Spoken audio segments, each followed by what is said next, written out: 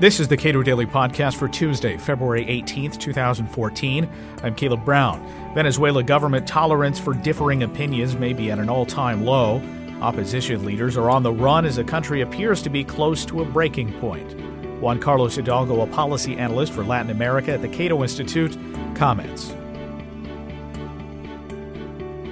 As the situation rapidly deteriorates economically in Venezuela, large segments of the population, especially the middle class, are fed up and they're going into the streets to protest. We have seen protests before in Venezuela, large protests, but the way that the government has repressed the protests taking place last week has only made things worse. 3 people died last week. They were killed by armed groups that are supporters of the government. The government issued an arrest warrant against Leopoldo Lopez, who is the former mayor of Chacao, which is a district of Caracas, is one of the most emblematic leaders of the opposition.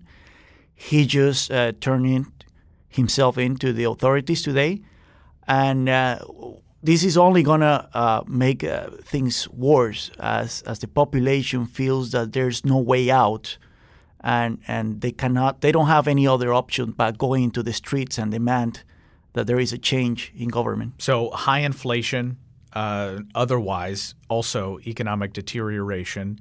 Hugo Chavez cracked down on opposition leaders at the time, and presumably Maduro will continue to double down on that policy? Indeed. President Maduro is more thuggish than Hugo Chavez. He's closely advised by the Cuban regime. He was actually installed in power, some people say, by the Castro brothers.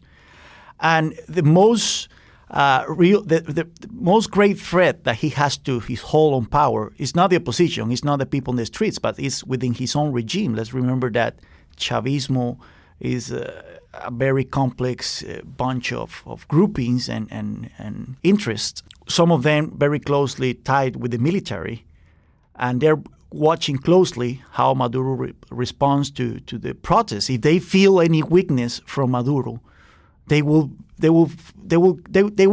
take it as a green light to remove him from power. So it's very likely that Maduro is going to double down on repression, and he's not going to have any apprehension on repressing the protesters as ruthlessly as possible. Now, it's worth stressing this point because this has happened in some African countries. Like, people argue that Zimbabwe has a similar situation where the head of state is effectively captured by the interest groups. I mean, you can argue this about a lot of countries, I think, but he's constrained. Is that basically what you're saying? Yes. I mean, Nicolás Maduro is a Cuban apparatchik. It's been widely reported that he was actually trained in Cuba even before Hugo Chavez came to power in 1999. So he is he's very well taught on how to implement policies that consolidate power around just one person. The problem is that he's surrounded by people who don't share the same background, who are more closely aligned with economic interests within the country, with the military, and so on. And so far, they have been held together. All these groupings within Chavismo, all these factions have been held together by their desire to remain in power. However, if they see that Maduro's hold on power is weakening, some of these factions might feel that the only way to remain in power will be to remove Maduro. So that's why I think Maduro, he knows about this, and that's why he won't hold any. He won't have any apprehension to retort to the worst kinds of repression against the population. What have neighbors and other regional Latin American governments, how have they responded? This is one of the most regrettable aspects of this whole situation in Venezuela, is the way that Latin American countries are either supporting the regime of Nicolás Maduro or remaining silent out of cowardice, out of cynicism.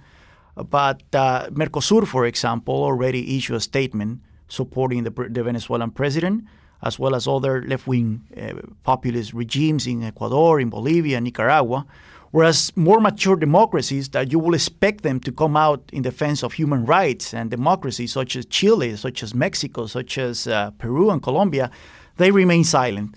So this is also empowering the Venezuelan regime. They can actually engage in very brutish repression without feeling the heat from the peers, the Latin American peers. So unfortunately, the Venezuelan regime is not going to face much of criticism from the region, and any criticism it receives from Washington or Brussels or any other global power is going to be simply brushed off.